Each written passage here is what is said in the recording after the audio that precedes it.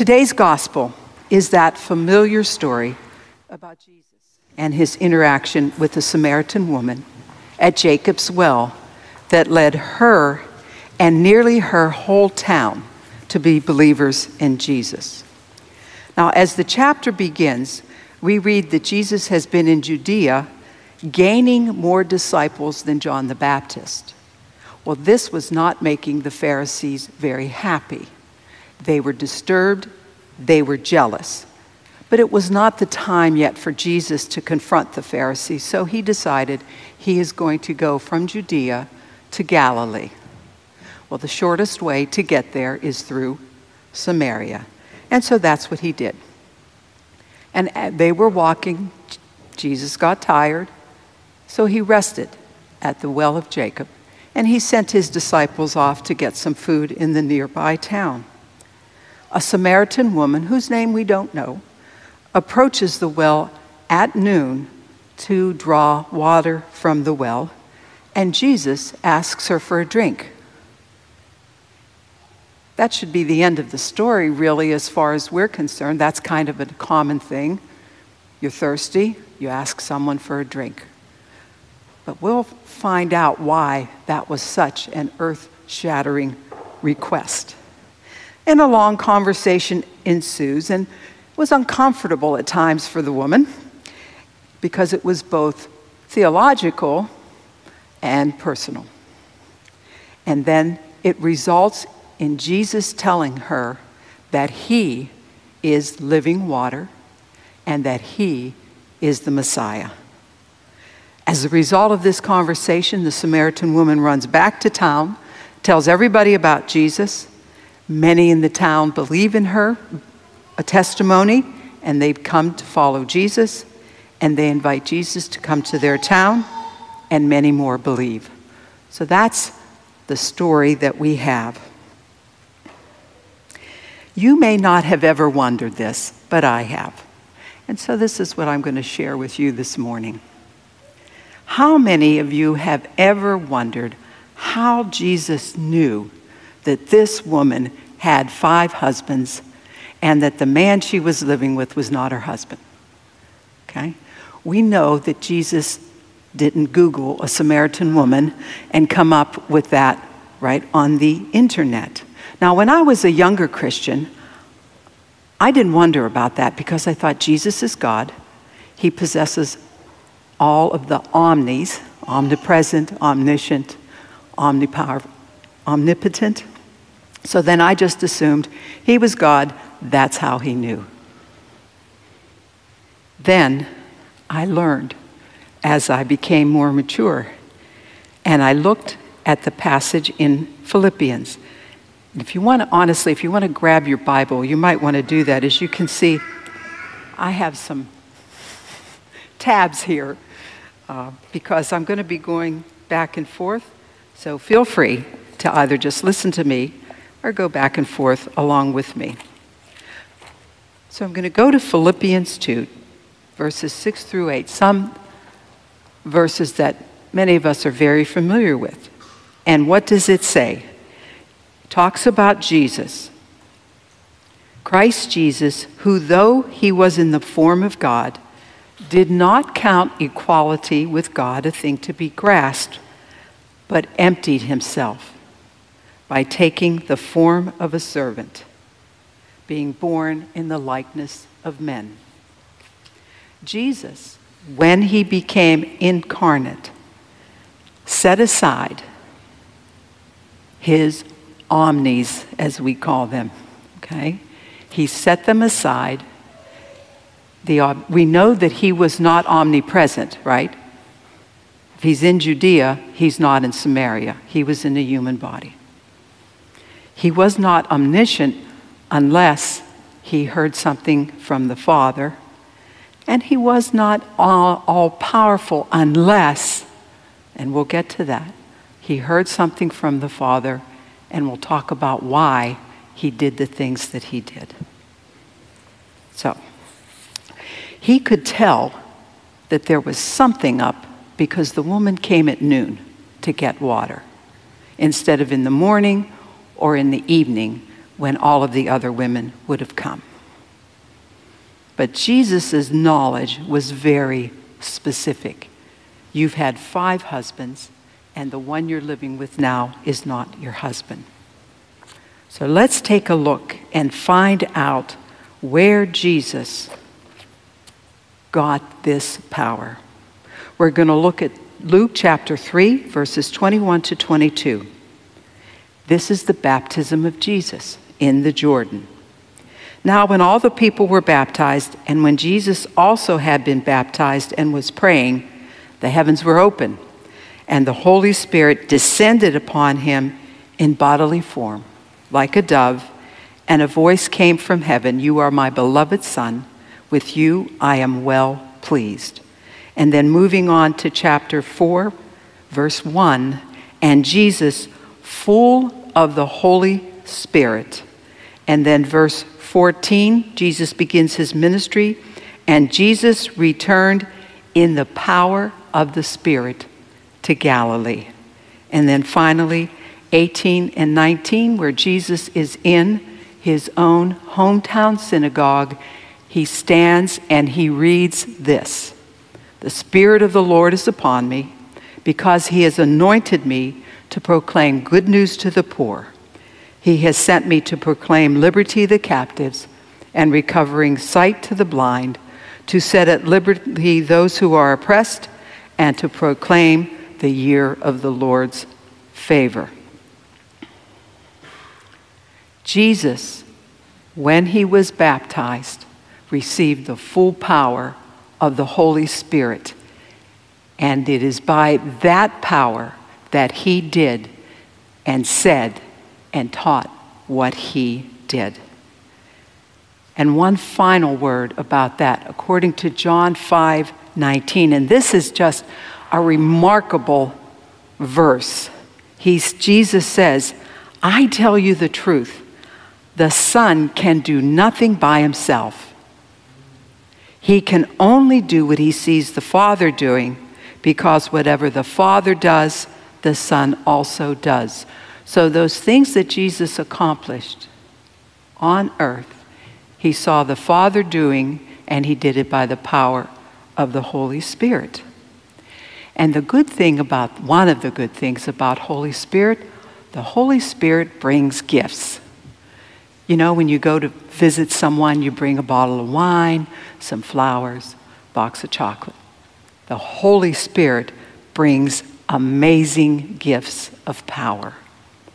And so what we're going to do is we're going to use our gospel passage, take a look at it, and we're just going to look at 3 of the gifts, because Jesus was perfect, perfectly knew what the Father was doing, perfectly used the Holy Spirit, so he had all the gifts. But we're just going to look at 3 because we want to get done on time today.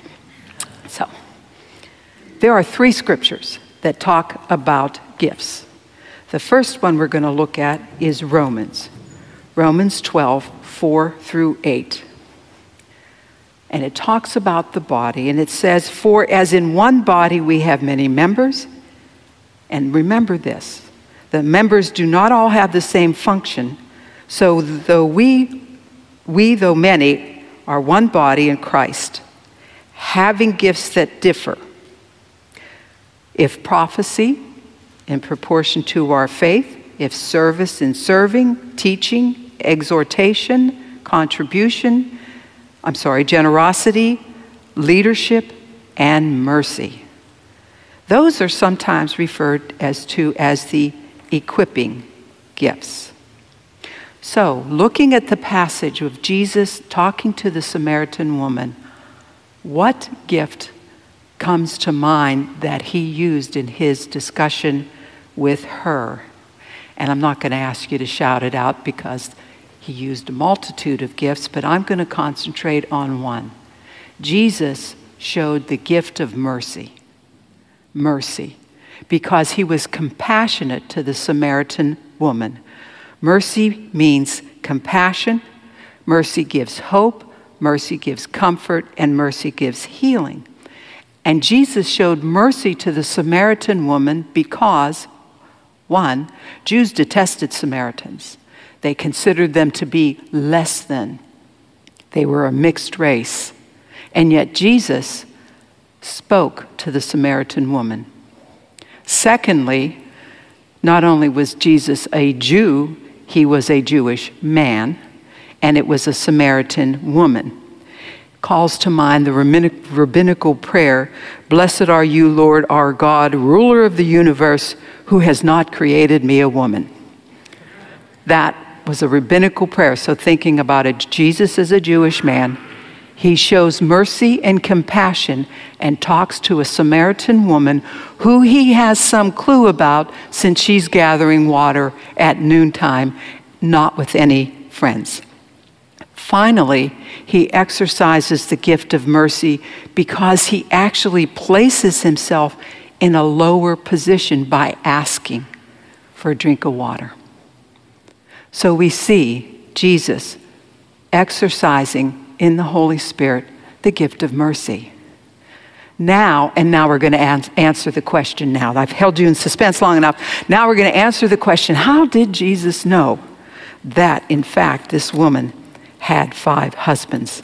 And we're going to turn to 1 Corinthians chapter 12.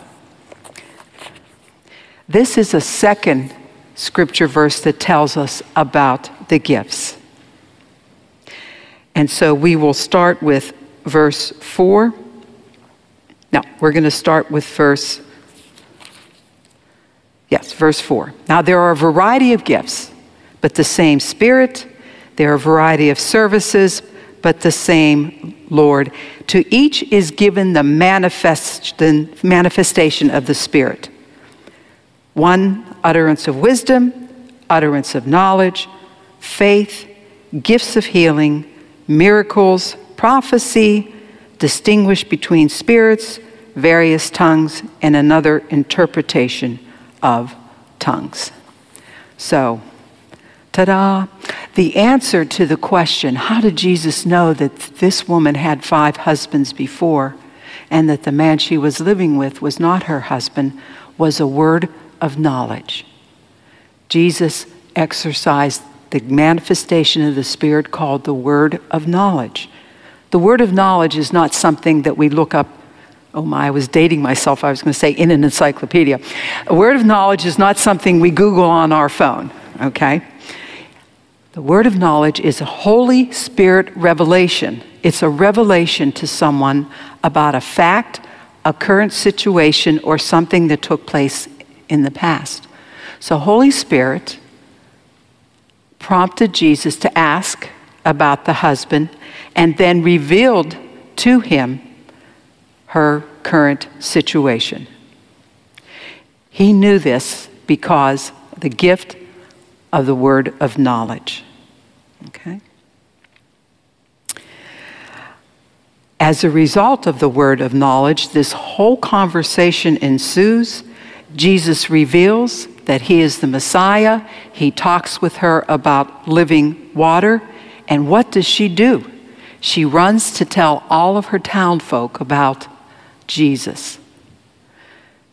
Now, on a side note, and one I'm not going to get into, it's a whole other sermon. I find it so interesting that this Samaritan woman who has been ostracized by her community, the first thing she does when she finds out about Jesus, she runs to those very people who ostracized her and she tells them all about Jesus. Another sermon.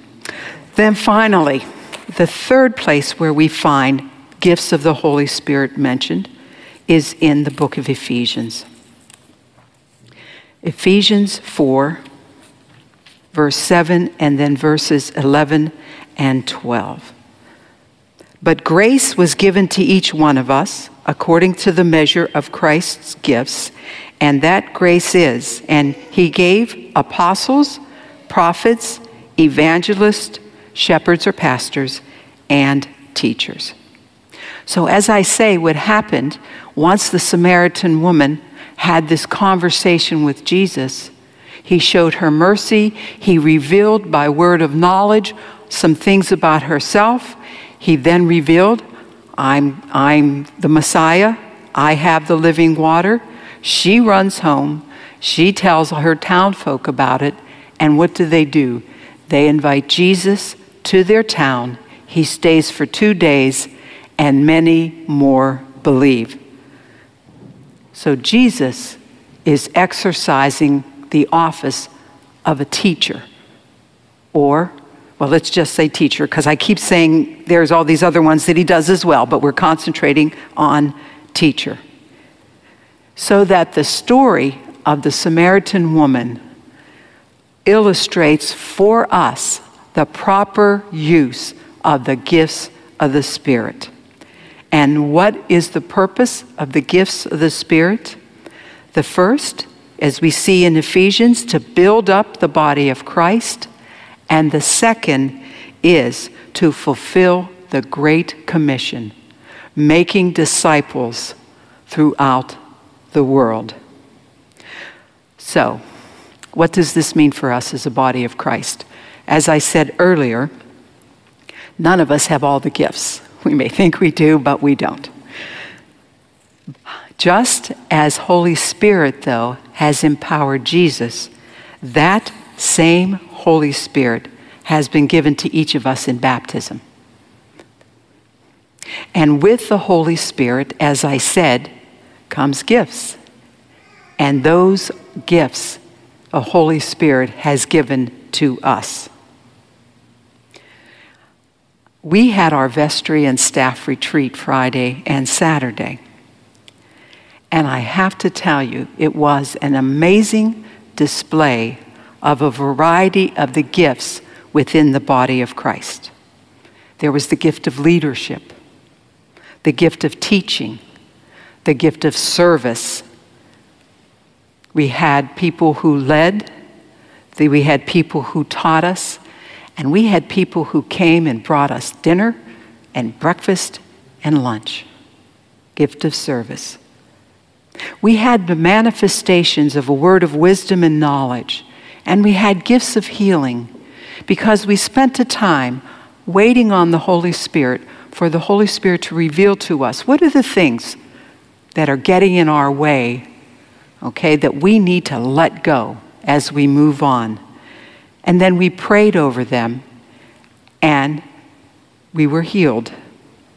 And then finally, we had the Ephesian, what are called equipping gifts, because we had pastors there and we had teachers there. As we learned those things that we needed to know to go forward as a body of Christ here at Servants of Christ. So, in closing, this is my request of you, my exhortation to you, one of the gifts. During this Lenten season, take time to reflect on these gifts from the Holy Spirit. Romans gifts, Corinthians gifts, Ephesian gifts. And ask God, which gifts has He given to you? Because you have at least one, and probably more. And then sit before the Lord and ask, how can I better use these gifts to build up this body of Christ, called servants of Christ, and then to accomplish the Great Commission? Let's start with Gainesville, throughout Gainesville. And on a very practical note, we have intercessory prayer ministers during the time of Holy Communion. If you want some prayer to maybe ask the Holy Spirit, what are those gifts? Head on over. Our intercessory prayer ministers would be more than happy to pray with you during that time. As St. Paul tells us, we are to stir up the gifts of the Spirit. And we do that not for our own sake, not to say, well, I have this gift and I have this gift. No, it is to build up the body of Christ and is to accomplish the Great Commission. So let us pray. Come, Holy Spirit, and empower us with the fire of your love. Give me opportunities to use your gifts as revealed so that I may show your love and your mercy to the world. We thank you, Holy Spirit, for your presence among us, and we thank you for being our friend, our teacher, our comforter, our counselor, our intercessor. And we thank you, Lord, for the gifts, your extravagant gifts, so that we may accomplish those things that Jesus accomplished as he walked on this earth. In his name we pray. Amen.